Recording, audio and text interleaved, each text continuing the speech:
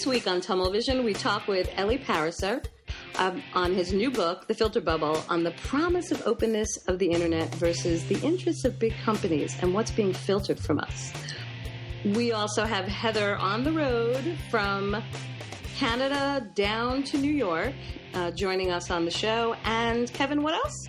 And we also talked about how potentially the internet can fight back against these filter bubbles by allowing us to find people who are interesting to follow and listening a lot and sharing a little. This is episode 66 of Tummelvision.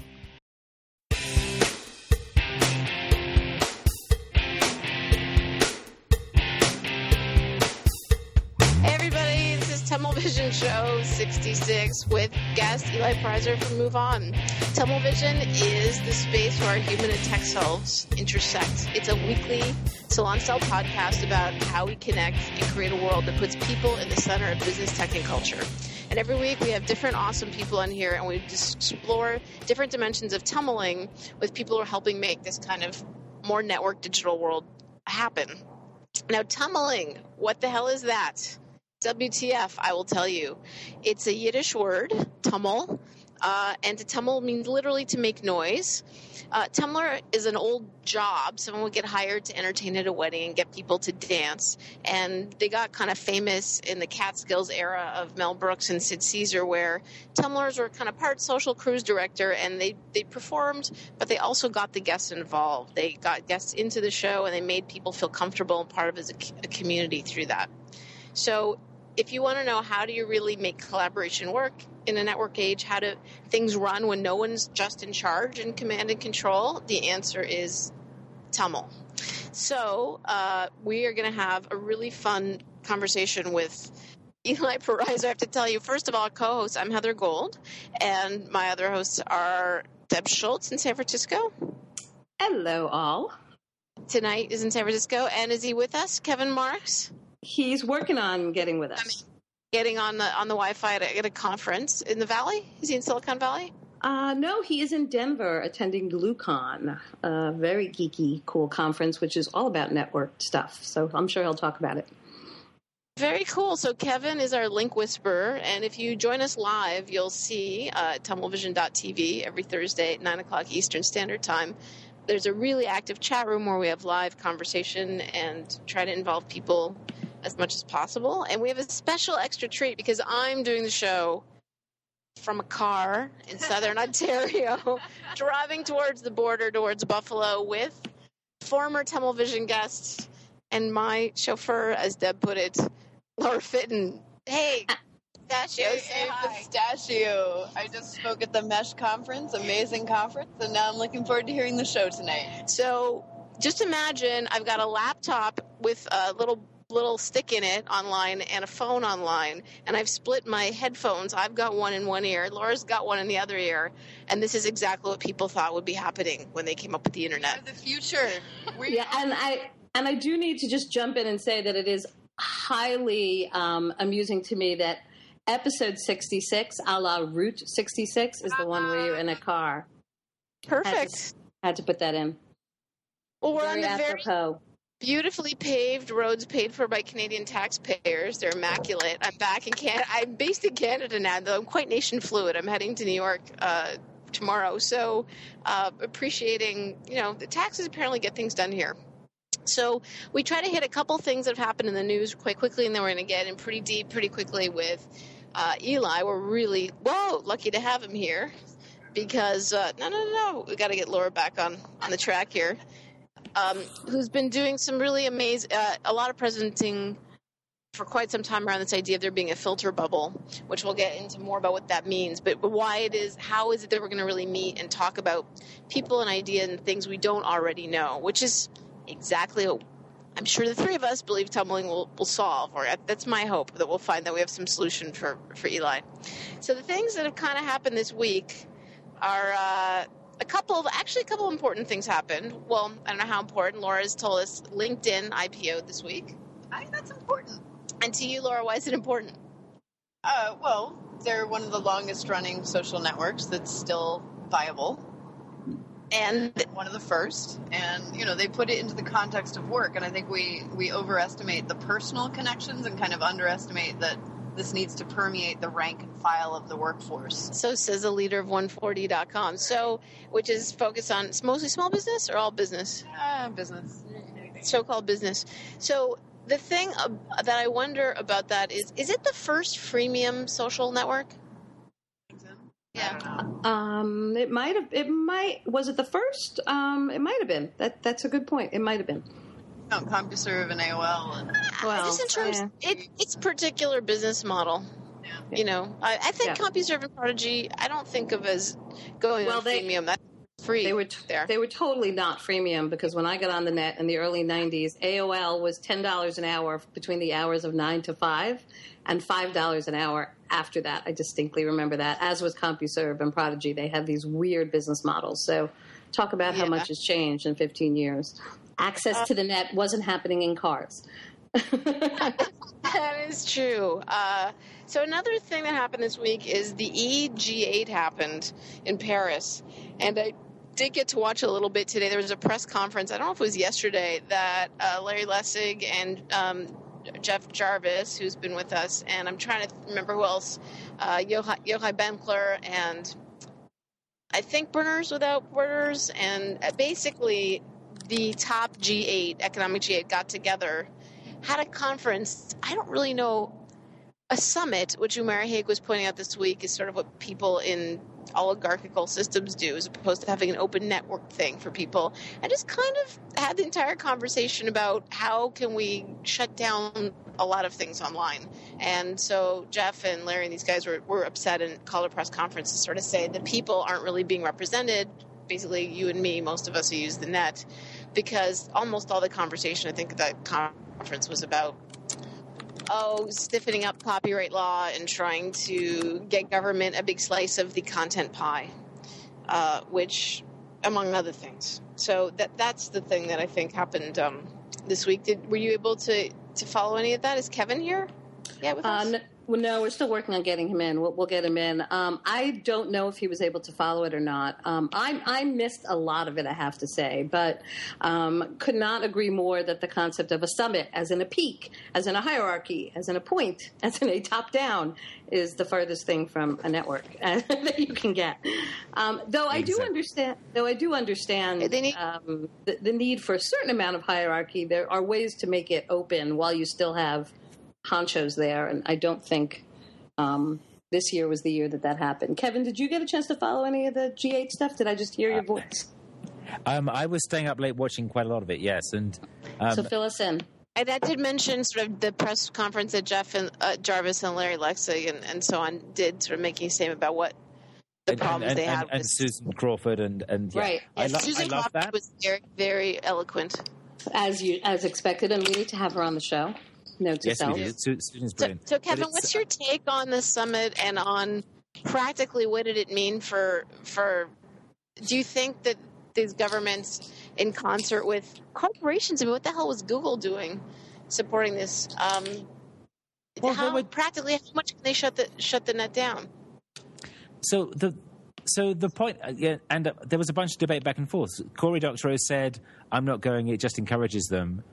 Jeff Jarvis said, "No, I have to go and argue with them," and Barlow said the same thing, and they managed to make their voices heard, which kind of worked to some extent. But the difficulty is that the governments come from the perspective of how do we preserve our legitimacy in the face of this much more democratic movement that's happening on the net, and they're on a loser straight away. And Sarkozy's opening speech was very eloquent, but it was self-contradictory. He said, "We love the net, we love its freedom, we love the openness, but we're really worried about monopolies and copyright infringement." It's like you get to pick one of those, because copyright is a monopoly. It's a medieval grant from the king to give you a monopoly over your work for 70 years now. You can either worry about monopoly, you can worry about copyright, but you can't worry about both of them without being self-contradictory. And that was the sort of the thread that ran through. It's like, things have changed. We don't quite know why, but we want to assert that we're in control. And the reading we were getting back from the it's hard to do this without being like snotty about the French, because and especially because you're British, so exactly. No, I was like joking about this. I was saying, they were saying, Jarvis and Co were saying, this feels like the new imperialism. And I said, well, you're there to the Louisiana Purchase. You got to do a deal with the French. And I got this pushback from French guys saying, you're condemning the entire nation with your racism. And it's like, no, I'm making a historic analogy. The Louisiana Purchase was America's way of buying off the French to get a place to expand into. And they did a bunch of nasty genocidal things while doing that to the Indians. That was, if you want a Western white culture that hasn't done nasty genocidal things, please raise your hand. Naughty. Naughty, very naughty. It's tough. So, there's a bunch of baggage there, and there's a bunch of, corporate stuff. The one that shocked me was Eric Schmidt, because he was saying, yes, we should be acting as copyright police. And it's like, what the hell is he doing there with that? I mean, is it just that they don't think they can do some of the things they want in certain countries if they don't, or is this the kind of thing where they say that out loud but then they don't behave that way?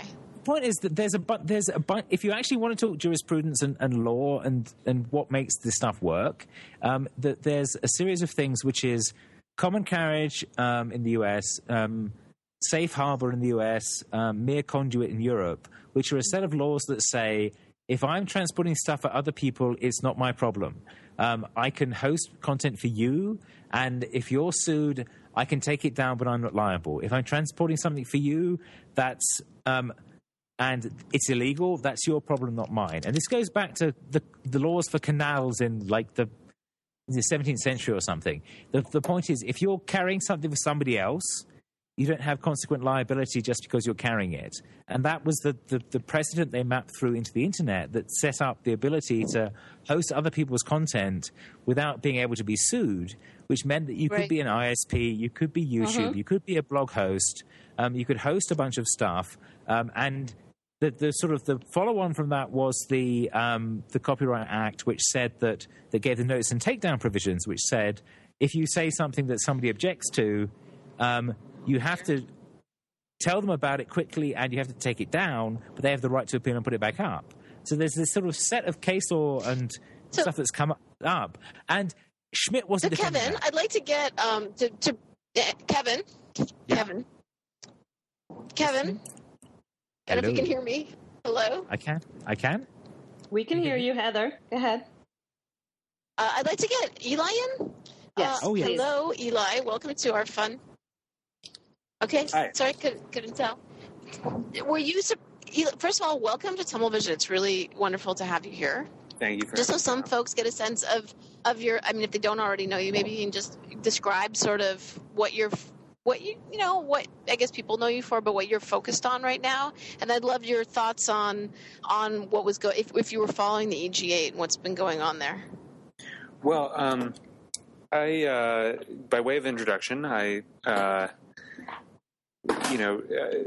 of the last decade was running MoveOn.org and really trying to figure out ways to use the internet to empower citizens and help people, make their voices heard politically, but also, what was really exciting about that project was that it sort of, to me, it sort of pointed toward the possibility that the internet could really make a much more decentralized, democratized world. And more recently, I've been concerned that that's sort of not the way that things are headed. So was the EG8 just a real reflection of that for you? Well, yeah, I mean, I think it speaks to, there's sort of three parties here. There's the big companies that, own these platforms. There's the governments, and then there's all of us. And the challenge is that, those companies need the governments as much as they need us. Maybe they need them more than they need us. And so you have this alliance building that cuts a lot of consumers out of a lot of regular people out of the equation. The sort of the voice of the internet is not there. and arguably can't be there because the voice of the internet isn't someone. The internet can't send delegates. Damn it! Though if we had our way, I mean, maybe we could, but Right. but it is this sort of multivocal, thing that, by definition, sort of the best pieces of the internet, and so I think it draws attention to. I mean, I think there's been a number of things recently where people have started to realize, Facebook and Google, these big companies may sort of have happy consumer-facing brands, but really they're in it to dominate, and they're in it to make money for shareholders, and they're in it to win, and that doesn't necessarily mean that they're going to put a lot of the values that most of us care about up front. The Facebook PR stunt being another example of that. Which was, interestingly enough, with Mark Penn, who managed Hillary Clinton's campaign, that PR firm. So the sort of political stuff. To what degree do you view, Eli, these companies as almost like nation states, like political actors themselves? Well, I mean, they're not nation. I mean, I think Tim Wu is very smart on this, and he sort of pushes back against the idea that there is no law on the net and there never should be. And actually, I think that obscures really what's going on here, which is that Google and the U.S. government have a very tight relationship, and there are lots of Google staff that moved into the White House, and there are lots of Sure. The NSA or some unnamed agency posted people who worked out of Mountain View for a while. There's sort of a very close relationship there because ultimately Google does depend on the U.S. government to work. It wouldn't want to be based anywhere else. So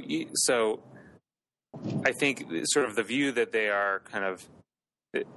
I think it's important to remember that they do depend on governments for a whole bunch of things, and therefore that they return favors. That there's a whole bunch of things that they like. What kind of, for example, what kind of favor?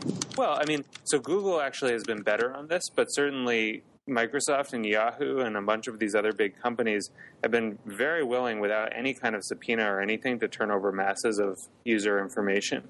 I don't know if you remember back in 2007 or 2008 when the Justice Department basically said, "Oh, excuse me, could you just hand over a few million customer records so that we're just kind of testing some stuff out, and we're just wondering if you can hand us over like a few million records of customer information." And most of these companies did it without, Was this AT&T?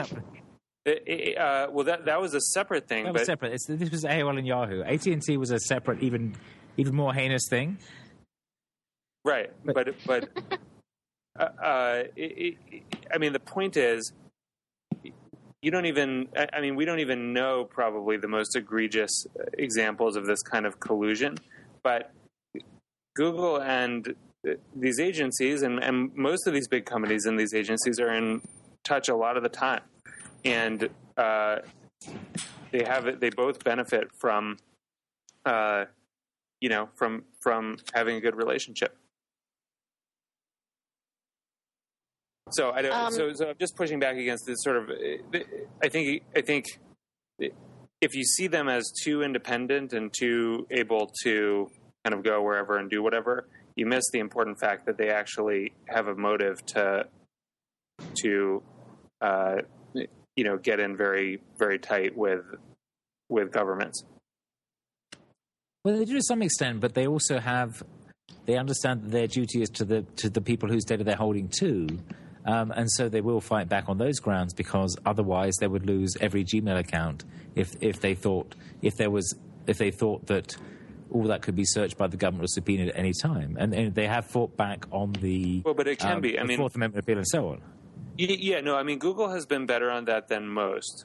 But most of these companies, I mean, when did Yahoo's stock price tank because it handed over all of this customer data without a subpoena.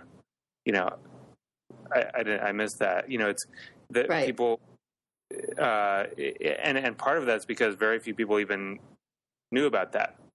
Well, also, Eli, related to this, because I think the fact that the EG8 happened this week and your new book, Filter Bubble, there's linkages here, right? So can you talk a little bit about sort of the premise of the book and because of these large big company interests, sort of, to me, one of the issues is, and hopefully your book will help with that, educating people on what's really happening. That's why there was no uproar with the Yahoo thing. I don't think your average user kind of understands of what's going on. And so to really explain that the internet you're getting might not be the internet you think you're getting, or if I said that right.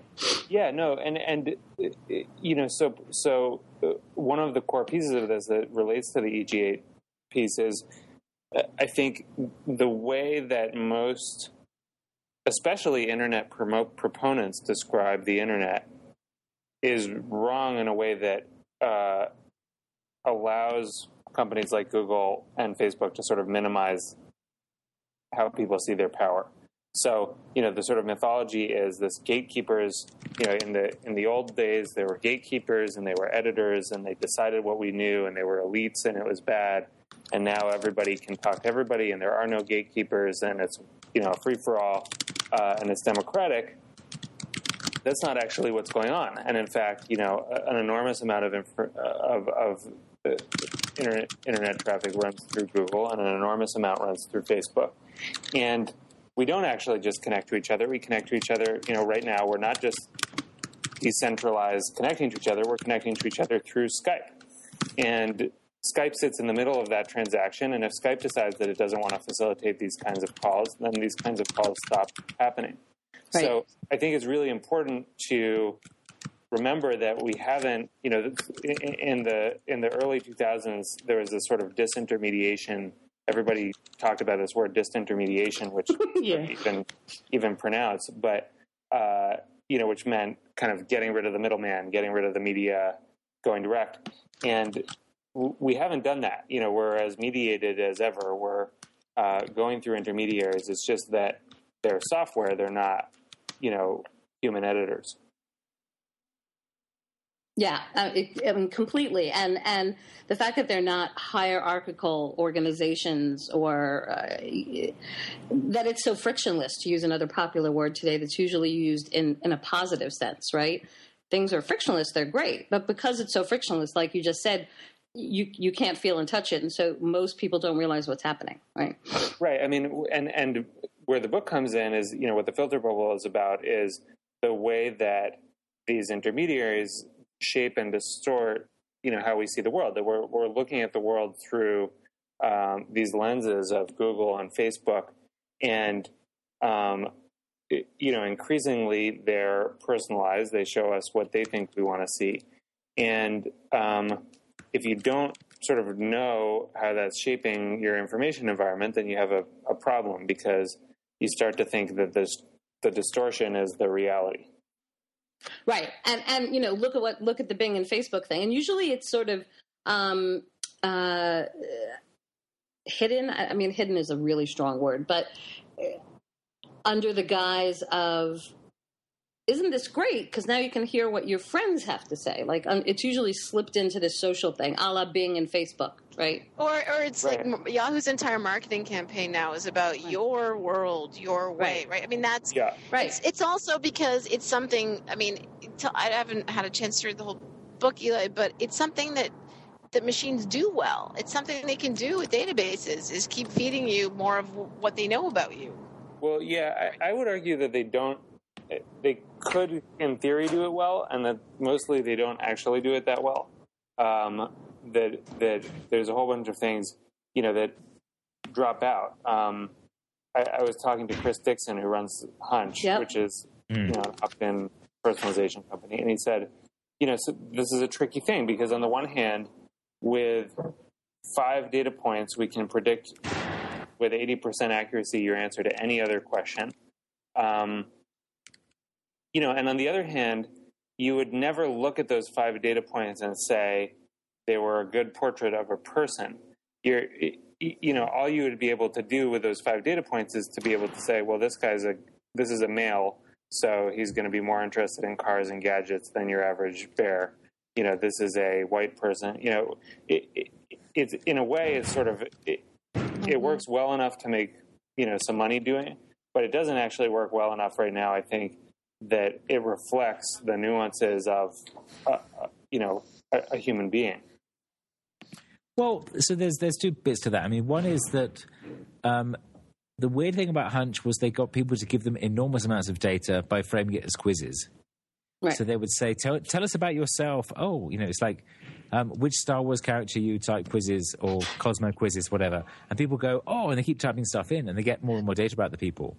But it's also under the premise of this is going to be good for you, to help you. Because, even if it wasn't a quiz... Sure, but that's always the right. Cosmo quiz. It's like, what kind of lover are you type quiz. Right. There's a pattern they're tapping into there.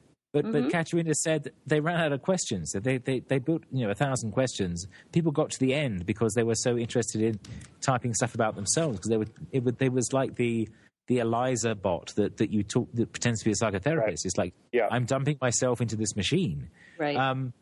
And then they can run algorithms and get something out. But I noticed that all my female geeky friends it thought they were male. Gina Trapani, of course, Pamela Fox. He said, "No, they're clearly male." He said, "No, actually, they're women and they like technology, and your database doesn't actually understand that concept." Right. Cannot compute. And the danger here is that because basically, one of the things I talk about in the book is that earlier on, there was.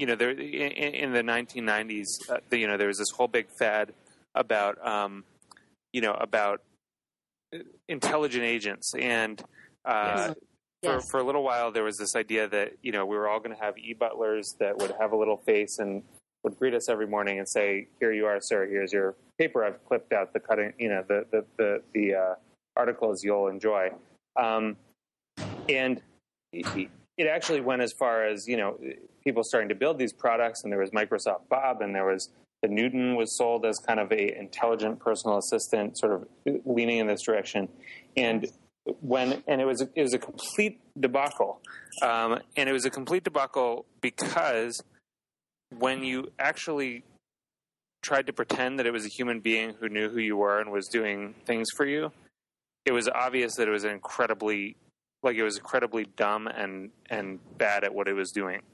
It did a very poor job. Well, so in a way, what's happened is that they've taken that same, they've taken that same code and embedded it into the web and done it in a way where you don't have that experience of directly confronting how bad its picture of you really is. Well, why don't you directly confront how bad it is? Well, because you don't actually know that it's happening. Yeah, you're not aware of it. You're not aware of this. It's background subtext. But let me push back a little bit because we had the thing they're trying to defend against is the trolls and the comment spammers. So we had this sort of public internet in Usenet, in mailing lists, in blog comments, and what happened was the one noisy person could destroy the entire conversation.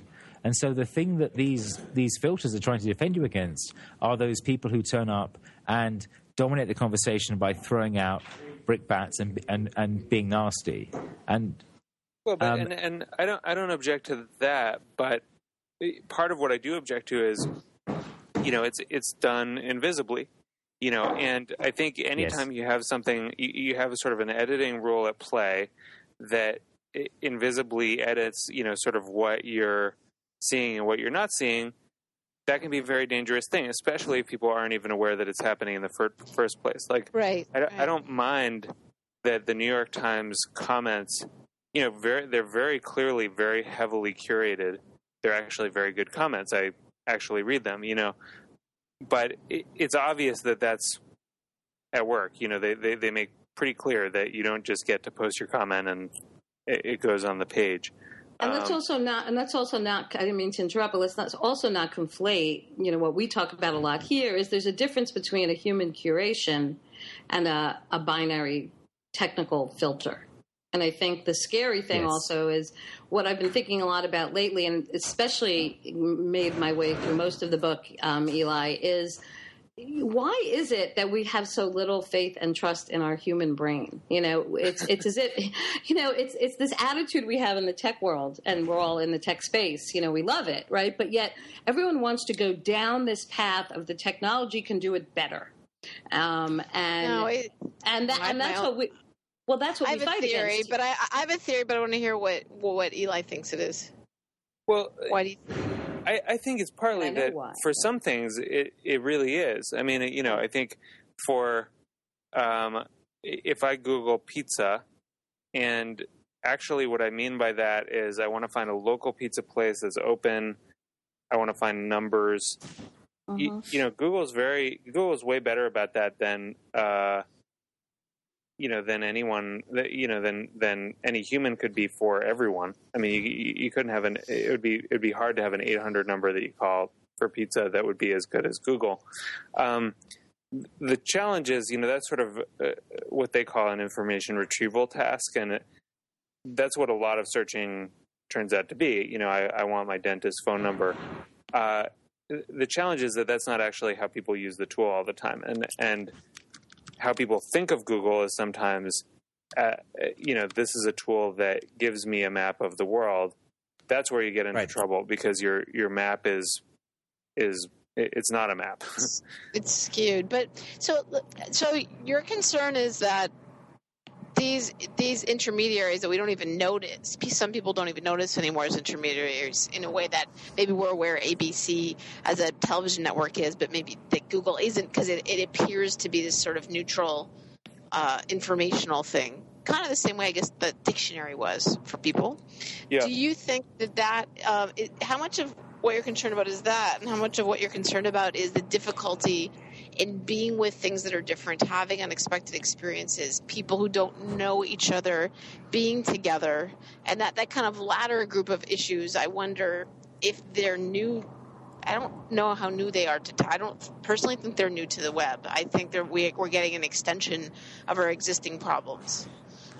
Their social, cultural, political problems. Yeah, I mean, I think it's amplified. And there's a great book called The Big Sort, which talks about how people, increasingly live in neighborhoods with other people who are like them. In America, it's like a massive shift from 30 or 40 years ago, and correspondingly, the number of people who know someone of a different class has dropped by like half, according to Robert Putnam. So, so you have this self-segregation on a geographical level.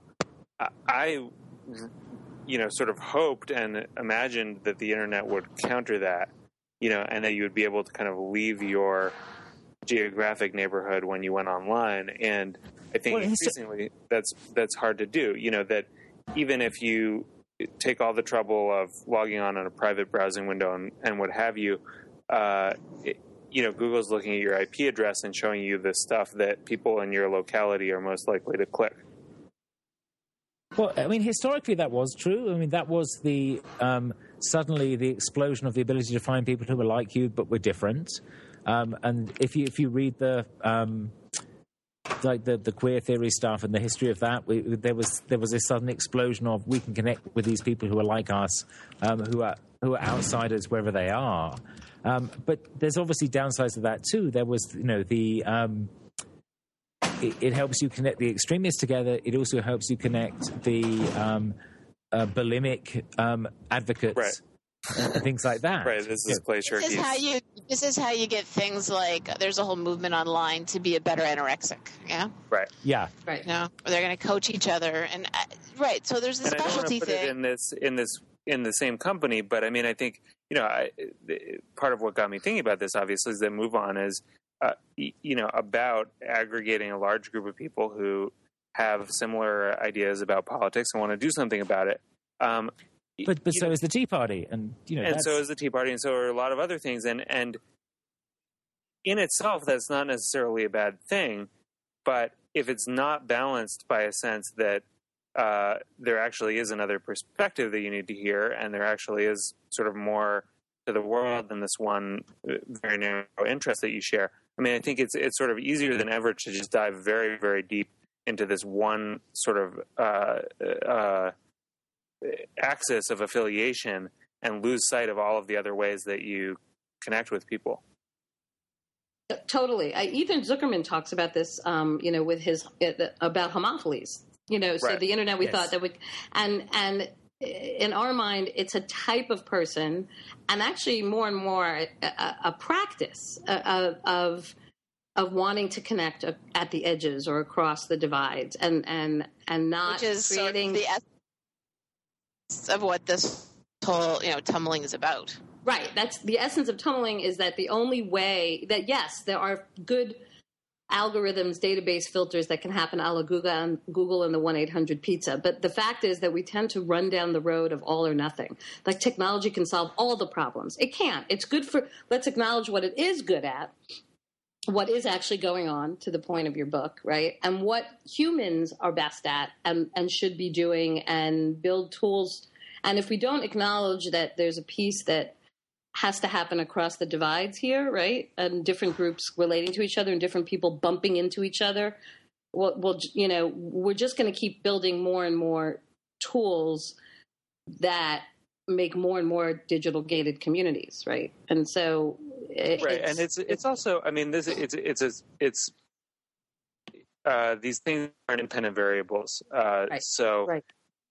There's this conversation that I sort of, in the research for the book, I came across between Walter Lippmann and John Dewey in the 1920s. I read that piece. That was good. Yes. Yeah. Share.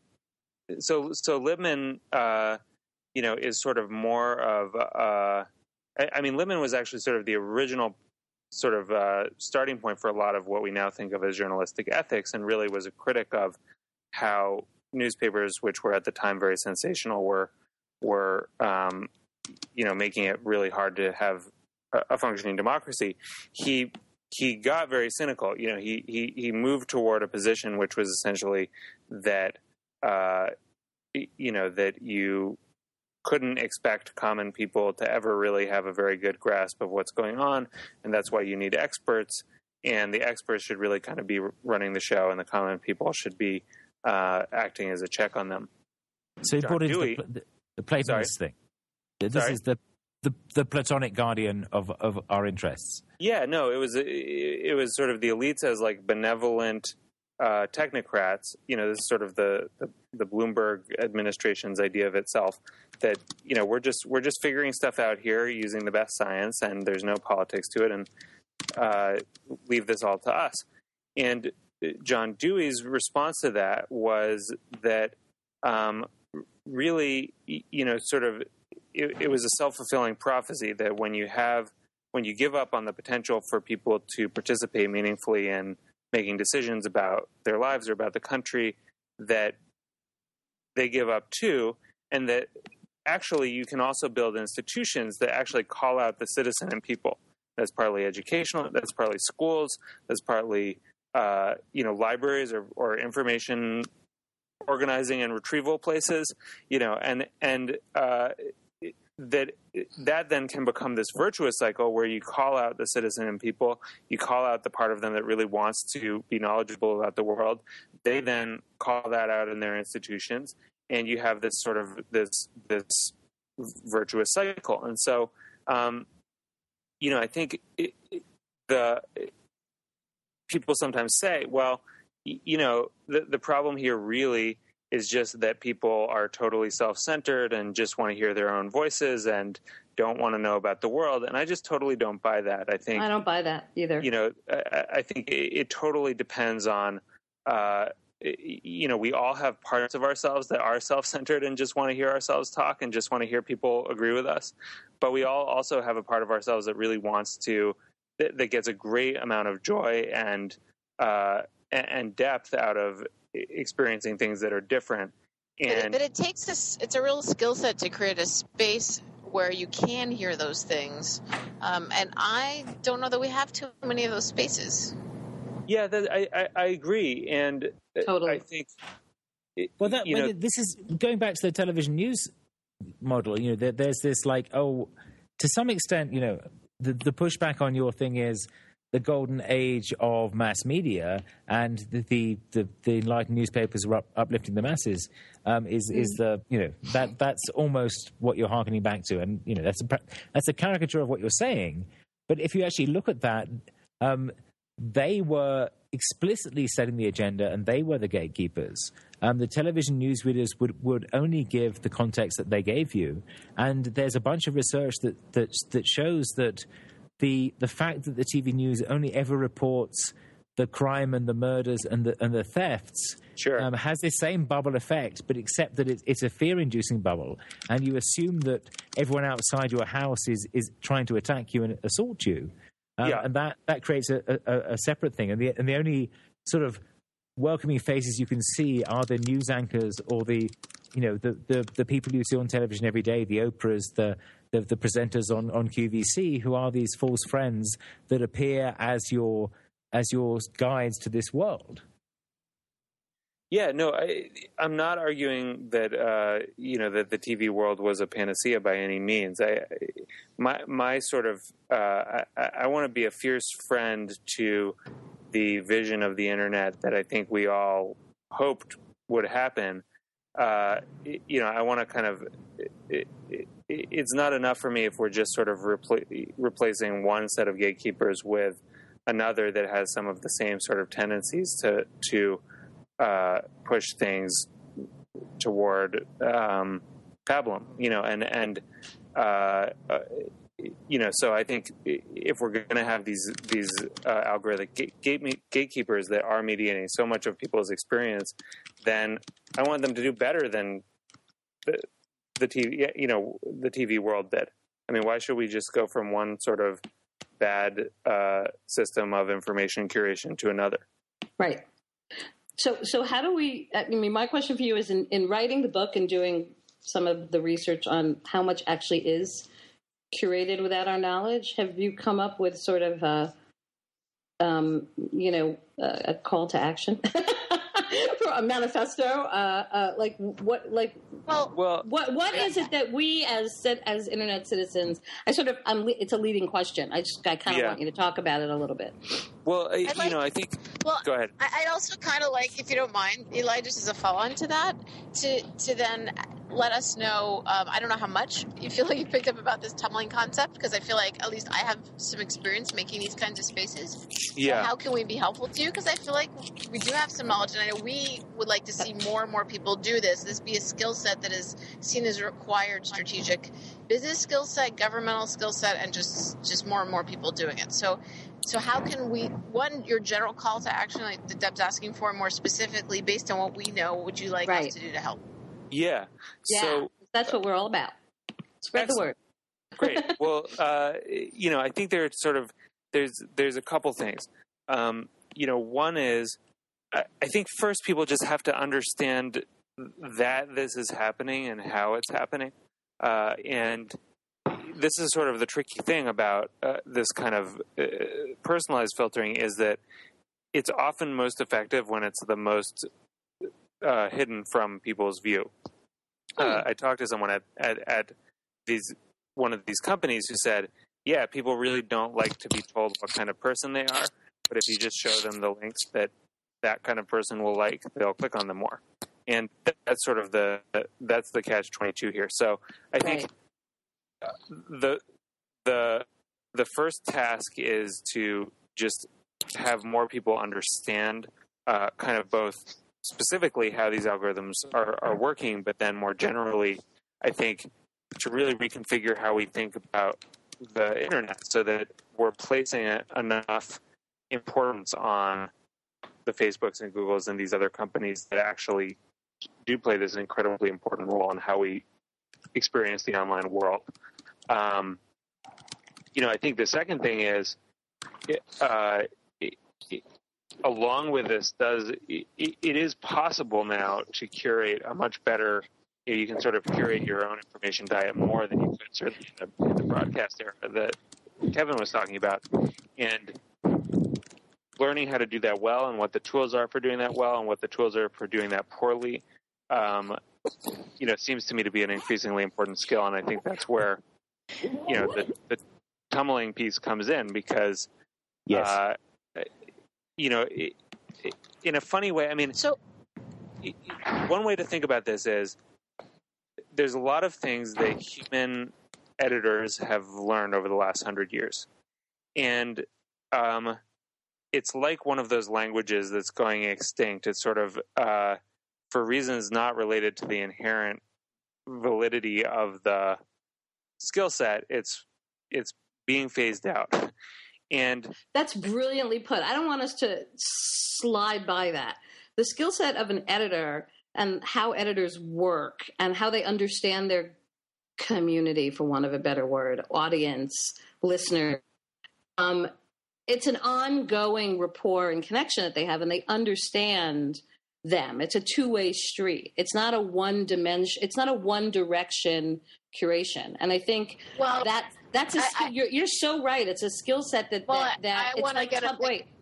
Let me just finish. It's a skill set like tumbling that you sort of know it inherently, and we have to make it explicit instead of implicit, is what I'm hearing you say, right?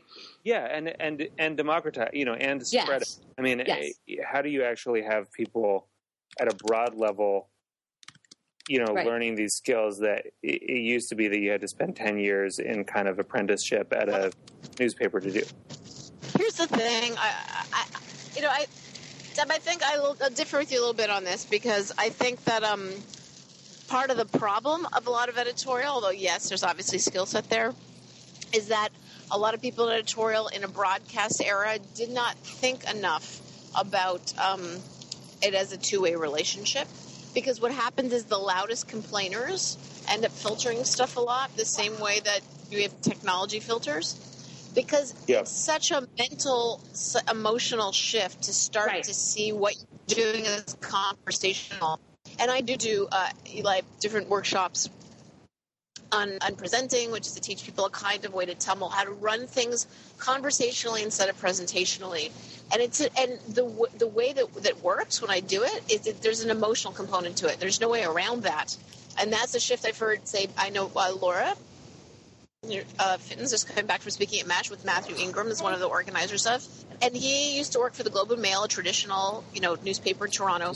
When he moved from being a traditional newspaper writer and reporter to blogs, to the web, and now eventually writes for GigaOM and now runs the internet conference as well, that it took him a period of 8 years maybe to change, and who he was as a person changed in order to be trusting of other people and be seeing himself in the same way. If you go in to listen to our episodes with Andy Carvin, that kind of detailed question asking of really a geek mindset. So I think really tumbling is about that. Traditional editing is still quite one way, and the thing that makes tumbling not just curating is that it's got flow to it. The point is to keep a kind of flow going on, and that you're focused on helping create conditions where people will make connections between each other, so that you're not trying to make yourself this kind of FedEx hub that things have to come through, that the old will and spoke, which editors do, and I think it takes a long time for people from traditional news to get that, and some of them I don't think ever will.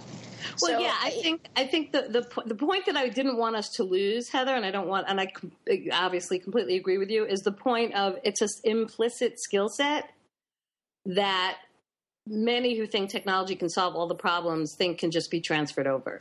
So, I agree that editors 100% were, one to many and whatever, but they had a certain implicit skill set, and whether it was 10-year apprenticeship and a practice that we take for granted in this world where everyone thinks, we just need some algorithms and filters. And that back and forth flow is the thing that hopefully we can do.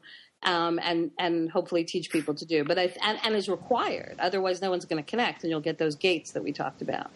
That's Eli. Eli, from your experience through politics, did you get a sense that the organizing that, say, the Obama campaign was doing or teaching people to do helped people learn how to do this with people, to get them together, people who were different? Actually, the Obama campaign in particular did.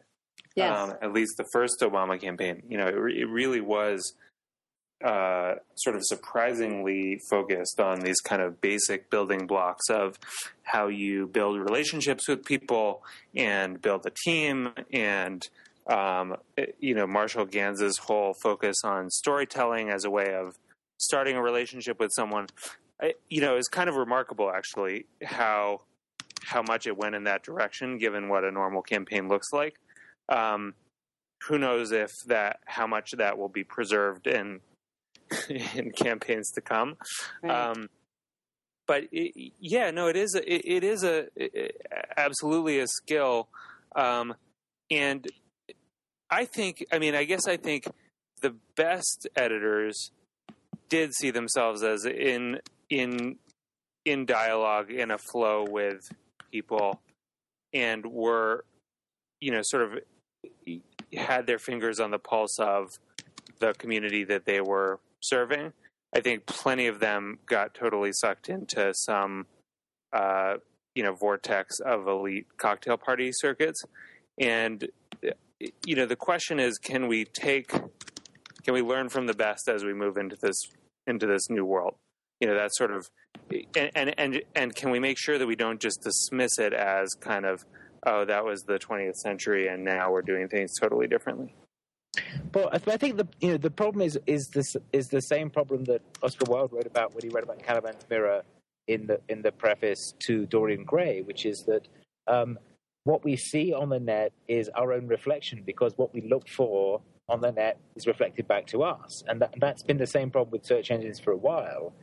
And my sense of confidence in this is that by the sort of asymmetric follow pattern, by the ability to follow people who are potentially different from us, and by the cross-bridging through things like hashtags and stuff like that, where there's this explicit connection through something else, there is a much shorter path between the anomaly and the center than there has been for a long time, because these things can bubble through there, because we have this 6 degrees of separation type propagation of ideas going on, such that if something extraordinary happens to anyone, it will bubble through Twitter within a few minutes. If somebody's plane lands on the Hudson, if the space shuttle takes off and the photograph gets taken out of the window, we will all see that very quickly, because the number of degrees between those two is very small. But also, if a revolution happens in Tunisia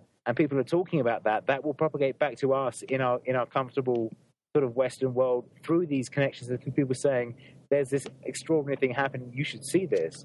So in my slightly more optimistic view, the fact that we're now routing through people rather than through algorithms is the saving grace of these new media. Well, and the question really for me is whether we're going to continue to be rooting through people. I mean, to what degree we're rooting for people. In Twitter, you're clearly very, Twitter's sort of at the extreme of, what you see is what you get. And when you start following someone and, who's tweeting from Egypt, you get all of their stuff. I have much less confidence in Facebook's ability to propagate information about the revolution in Tunisia, because it has to compete in an algorithm that is looking at likes and a few other basic signals to determine, and likes and social proximity to determine what you see. So certainly there are some tools that make it very easy to root through people, but actually the tools that people are using the most are not those ones. Yeah, and Kevin, to your point, I mean, yes, this stuff can bubble up better now with hashtags and everything, but to paraphrase what Eli was saying, they're not. We are taking for granted, and you agree with me on this, so I'm not talking against it. We are taking for granted that and the implicitness that people are sharing that and which people are sharing those hashtags. How is it bubbling up? So I think what's happening is everyone thinks it's a one-to-one, right? And forgetting that those hashtags get spread by other people who are tumbling to others and connecting to others. Everyone thinks it's just an end unto itself. So the way that stuff actually bubbles up, which is the interesting social research that all these guys are doing these days, is who and how are things being spread, and that practice of connecting people. Sadly, people are taking the short route of focusing on influencer models, but that's not really what's going on, and that's not really how it happens best. So I like that the Eli, I love the implicit explicit that you're talking about as it relates to this stuff, because what we're talking about is the skill and practice of that flow and connection that Heather talks about, and the emotion. And I'm going to share that the plane went down on the Hudson with Kevin because that's who I am, and he knows I'm from New York, or he'll share it with me because he knew I grew up in New York and I would care about that. That's never going to be in an algorithm, to that extent. And that's the stuff we need to make, that we actually feel that we need to create tools for the tumblers, right? Right. So that we're not thinking, that we're not going one to one to one to one. It's one to a small, But this is Laura's phrase. Right. Heather's co-pilot, the any to many. The fact any to many, right. The stuff can propagate from any source to the entire world, but it has to catch their interest. We still have the problem of people's, poor attention skills, and this is something you sort of touch on in the book. Is that each of us are living in a narrative that our conscious mind is making from our sensations for us too. We each make up our own narrative that presents ourselves with a story of connectedness and what's happening in the world, and tells us a story that makes sense of all the sensations we're receiving, but also retells that story in such a way to present ourselves in a better light, and then that's the story we tell to others. The imperfect narrator is intrinsic to the human condition. That's part of what we have. But the way to answer that is to have more narrators to choose from, rather than to say there used to be some good narrators. I remember them well. And sure. and your point of the story, like that the importance of the story, that's emotion, right? I mean, the reason that Facebook, for instance, among a lot of reasons, doesn't work for me that well is because just a bunch of stuff in a stream doesn't create a story to me. There's no context to it very often. It's all out of sync and out of context. That the really good curators / editors / tumblers, if we want to glom them together, know how to create a story about it and know how to, like you said, narrate it, Kevin, to the person who's listening, right? To that other. Well, to some extent, there is the problem of the tyranny of the storytellers. That's true too. It's easier. If people can tell you a good story, they can trap you in a narrative that you then perpetuate, and that can be as a geek who cares about data, that can be a problem. You can get all the data you like, but if you can't tell a narrative that engages people, that won't help you convince them that evolution is real, or global warming is real, or anything that has actually got a bunch of reasoned basis to it. There can be a much stronger narrative about the world is coming to an end this weekend. People get caught up in that and enjoy that as a story. Right, because that's human nature. The key piece, I think, though, is that going back to what Kevin was saying about naive realism, which is the sort of the way that we all start, sort of thinking that what we perceive is the world. It takes some time to realize that that's not actually how things are going. I think it's a hard condition to get out of. We never get out of it fully. That's that sort of sense that we're only seeing part of the picture and that we think that we're seeing the whole picture. But it's much harder to get out of if you don't know, if you don't understand the sort of mechanisms at work that are doing the transformations of the information from the real world to your brain. And it's why, understanding a bit about psychology is important. And it's why understanding, a bit about, how the media works is important, because it is this kind of extended nervous system that conveys these signals to our brain in very distorted ways.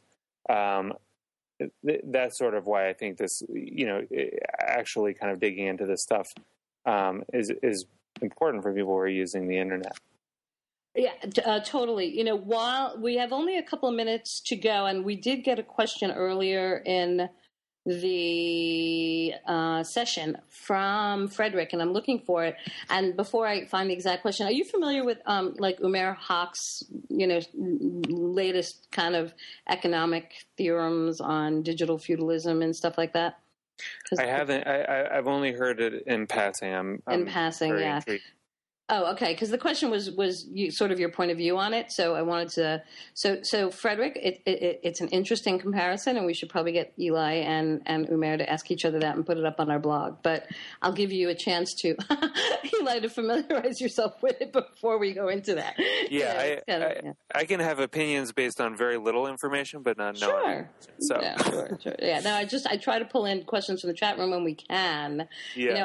Andrew, our producer here, actually brought up a good point while we were talking a lot about this, is that there's also we also do have sort of herd mentality on a lot of these spaces online, where everyone sort of jumps on the pile and does the also herd attention. Like Kevin was talking about the story, the tyranny of the storyteller, but there's also sort of the tyranny of the thing that seems to become popular. Everyone jumps on it, like King of the Mountain kind of pile stuff. Yeah, I'll jump on that hashtag. I'll jump on that joke, and so sometimes getting new stuff in, right, is increasingly difficult. And I guess with the algorithms, even more so. That's right. Yeah. What, you're on your book tour now and talking about this stuff out and about. What are some of the conversations that are happening about, as you bring this up to people? Are you finding people who are attending the readings are people who get this already, or they're intrigued by it, or they're fearful of the internet? Or I'm curious what feedback you're getting out there on. It's a mix. There are people who get really worried about, sort of the possibility that a few big companies are going to control this medium and do the same thing to it that, Clear Channel did to radio, or Viacom, right. ABC did to TV. And then I think I've also had some really inspiring conversations with young programmers and engineers who want to dig into this and try to figure out some better ways of doing it. Those are sort of the conversations that I love, is when, people are, trying to figure out, sort of how do we build a better way, and how do we do that both at an algorithmic level and at a human systems level. Yeah. And, someone told me recently that journalism schools have their highest numbers of applicants ever right now. Mm-hmm. And it does strike me as this moment where there's sort of this immense creative destruction. Yes. The media as we knew it is fading out, but there's just this immense potential for people to build new systems that have a really exciting new mix of values. Yeah, I mean, I think it's even deeper than, where we're talking about media a bit tonight, but I gave a recent talk at South by this year on we're forging a new social contract. I mean, from what we talked about earlier tonight with the EG8 to what's happening in the Middle East to this year's Davos to to the topics of your book to everyone jumping on Facebook. It's really it is this great creative deconstruction of stuff, but it's when you don't know what to expect, it's very threatening. So in uncertain times, people jump to their comfort zones, which is probably why you get a political climate like we have now, right? And so it's really interesting to me what and Heather and Kevin as well is there's this emotional tension that we're dealing with right now that people don't know how to deal with the economic situation, the social. People are talking to me all the time that I don't want to talk to on Facebook, or it's on every level that we're sort of recreating how we want to be as global citizens. Not to be too pompous, but don't you think it's like like layers of this stuff, Yeah. No, it really. I mean, it's a massive transformation that I don't think we know how it will play out at all. Yeah, and it'll take years So that's part of it. I mean, I refer to the Douglas Adams piece about the 20th century being the anomaly, where everything that we saw was mass media. We would assume that what we saw on television and newspaper was true. But we're culturally used to that. There is the Habermasian public that assumes that the public of the educated newspaper readers is the entire public. And part of the sort of culture shock you see with people using Twitter is the hashtags that emerge from the broad mass of people, that they go, what is that? And why is that so antithetical to my values? And that's because it's bubbled up from, it's one of these sort of random ideas like, shit women say to me or whatever, comes up as a hashtag, and it's like, what? And suddenly they realize there's something outside their personal set of assumptions there. So in some ways, I'm optimistic that the chaos is still there. And I remember having a sort of long debate with Marissa Meyer and Jeff Jarvis about this, where Marissa was saying, we will get better and better at telling you what you should read next. And Jeff was saying, we should expose this to everyone. And I was saying, the value will come from each of us choosing who we follow, and each of us deciding to take in a lot of stuff and admit a small amount of stuff that we think is good. And gradually between us, we incrementally make the web better through saying, I read 100 things, I forward 5 things. If all of us do that, then the signal that we get by following each other over time recovers. And that's my sort of defense in depth engineer's response to the worry that the other engineers who are writing the algorithms will end up tuning all that out. Interesting. And they usually, by the way, you're silencing a little bit. I think to me what's exciting is the fact that, yay, you wrote the book, right? And you're making explicit something that was hidden. And I think that's the first step. And it will be really interesting to see, are we as users of this technology going to step up, or are we going to allow our lazy selves to take over? Right. Because, that's sort of the sad thing. I mean, even in a political sense, it's been great to watch the Arab Spring in so many ways, but you got to keep with it, right? All those what I keep getting back to is all those quote unquote young organizers. Oh, great. Let me just finish this point, Hen. All these great young organizers out there who got together. Whoa, is that me? Who got together to change the system. Now have to become a system. To fight the system, right? They're organized parties together that can work together. Just because you started something, the mass of people were able to sort of start this democratic revolution. They now have to become an entity, right? And the only way I think that all these individuals coming together can do that is through people who get how to create a sense of community, the move-ons of the world and the others, right? Yeah. Whether in a political sense or otherwise, right? Because you got to stick with it. That's the hard work, right? Mm-hmm. Yeah. Yeah. It's kind of complex. So what's next for you? Where are you off to next? Well, on this road show. Yeah. No. I mean, I'm headed to the UK in a couple of weeks for the book, but. Really, I'm interested in the sort of the bigger question that this all poses, which is how do you build media that does a better job of, really exposing people both to things that they didn't expect to see and to things that they need to see, and to things that they might not be the most likely to click on. So that's sort of the big project.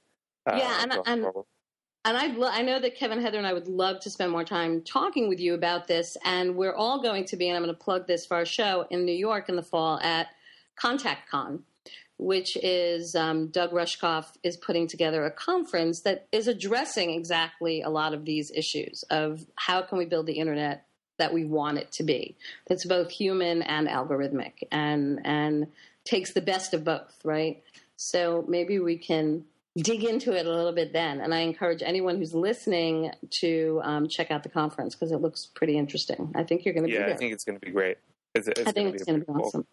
And actually, even calling it a conference is probably not even. It's going to be more like, I think, a roll up your hands and do stuff event than big people talking. I hope that's the idea, that, you know, like-minded people get together to figure this stuff out. And I think our frustration is with that we sort of get this has to happen, but we need to sort of again spread the word that we need to create spaces, tools, features, whatever you want to call it, and an understanding of this practice of tummling, which is what you're talking about, though you don't necessarily use the same word. And, you know, I'll use it in the paperback edition.